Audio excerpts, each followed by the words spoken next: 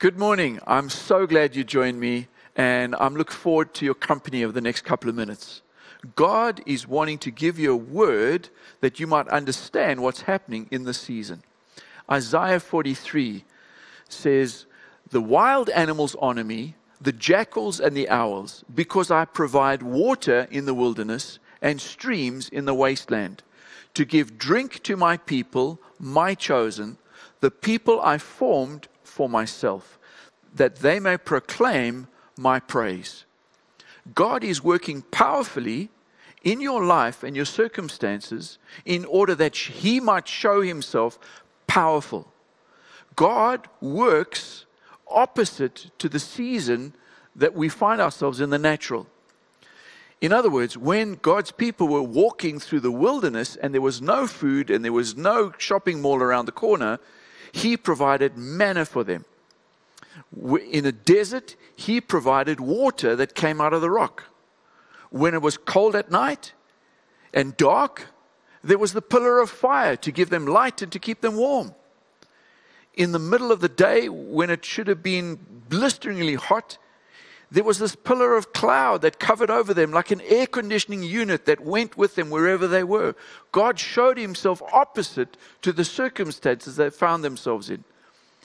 And this might be an economic wasteland, but God is saying to us as His people that He is going to cause streams to flow to us. He's going to be a way through the wilderness that we might bring praise and honor and worship to the Lord.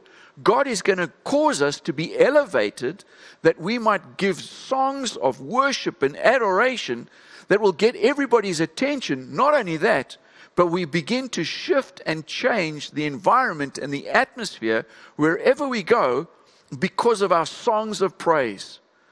Other people are filled with negativity and words of death and cursing.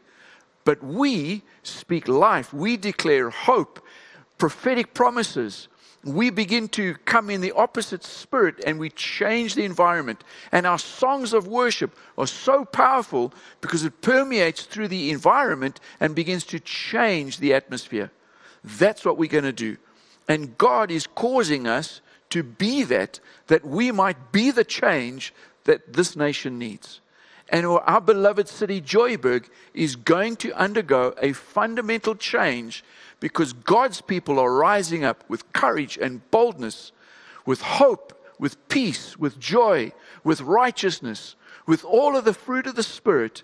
And we're going to see things change in our city for the good in the next couple of months. And God is using us to bring that about. So let me pray with you. Thank you, Lord, that you are releasing power to us, your chosen people, that we might give you praise and honor because you are working in our lives and in our circumstances, and you manifesting yourself so other than what the world says is happening. The world says it's an economic slump, and you are favoring us with resources. Thank you, Lord, you're bringing streams in the wilderness.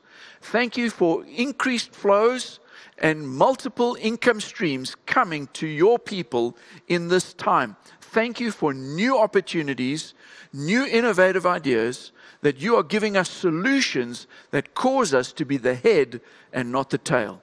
Thank you, Lord. We're holding on to you because this is your word to us. This is what you have promised, and you will do what you will do, and no one will be able to stop what you have planned to do. Thank you, Lord. We receive that by faith. Amen and amen. Folks, hold on to what God is saying because He is bringing about a massive shift and a change in your life and your circumstance. And I can't wait to hear all the testimonies. So drop us a comment down below. We'd love to hear from you. And until next time, God bless.